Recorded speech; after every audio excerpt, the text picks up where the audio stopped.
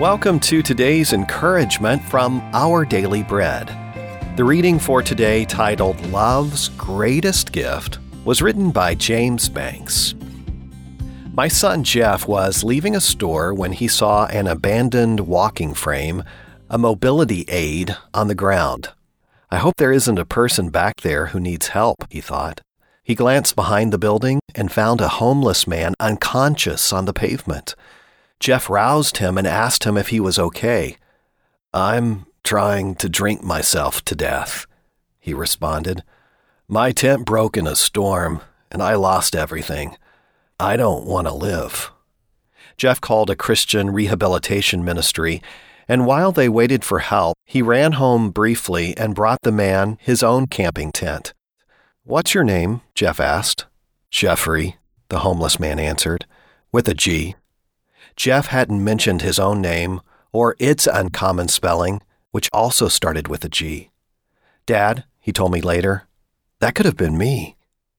Jeff once struggled with substance abuse himself, and he helped the man because of the kindness that he'd received from God. Isaiah the prophet used these words to anticipate God's mercy to us in Jesus. "We all, like sheep, have gone astray.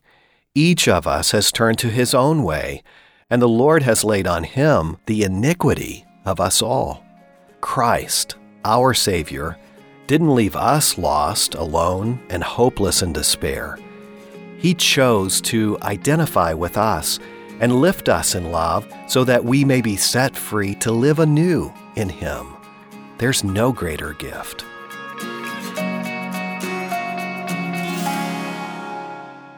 Today's Our Daily Bread devotional scripture reading is taken from the Old Testament book of Isaiah, chapter 53, verses 1 through 6.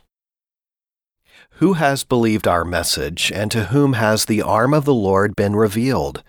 He grew up before him like a tender shoot, and like a root out of dry ground. He had no beauty or majesty to attract us to him, nothing in his appearance that we should desire him. He was despised and rejected by mankind, a man of suffering and familiar with pain. Like one from whom people hide their faces, he was despised, and we held him in low esteem. Surely he took up our pain and bore our suffering, yet we considered him punished by God, stricken by him, and afflicted. But he was pierced for our transgressions, he was crushed for our iniquities. The punishment that brought us peace was on him, and by his wounds we are healed. We all, like sheep, have gone astray.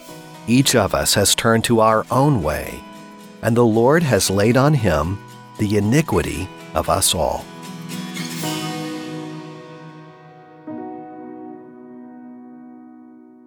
Now, would you pray with me? Lord Jesus, thank you so much for coming to rescue us in our lost and broken state.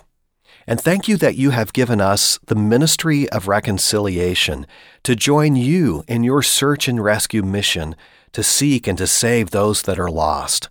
Open our eyes to those that are in need today and give us your courage and boldness to share your love with them. And it's in the name of Jesus Christ that we pray. Amen. Thank you so much for listening. My name is Wes Ward, and today's encouragement was provided by Our Daily Bread Ministries.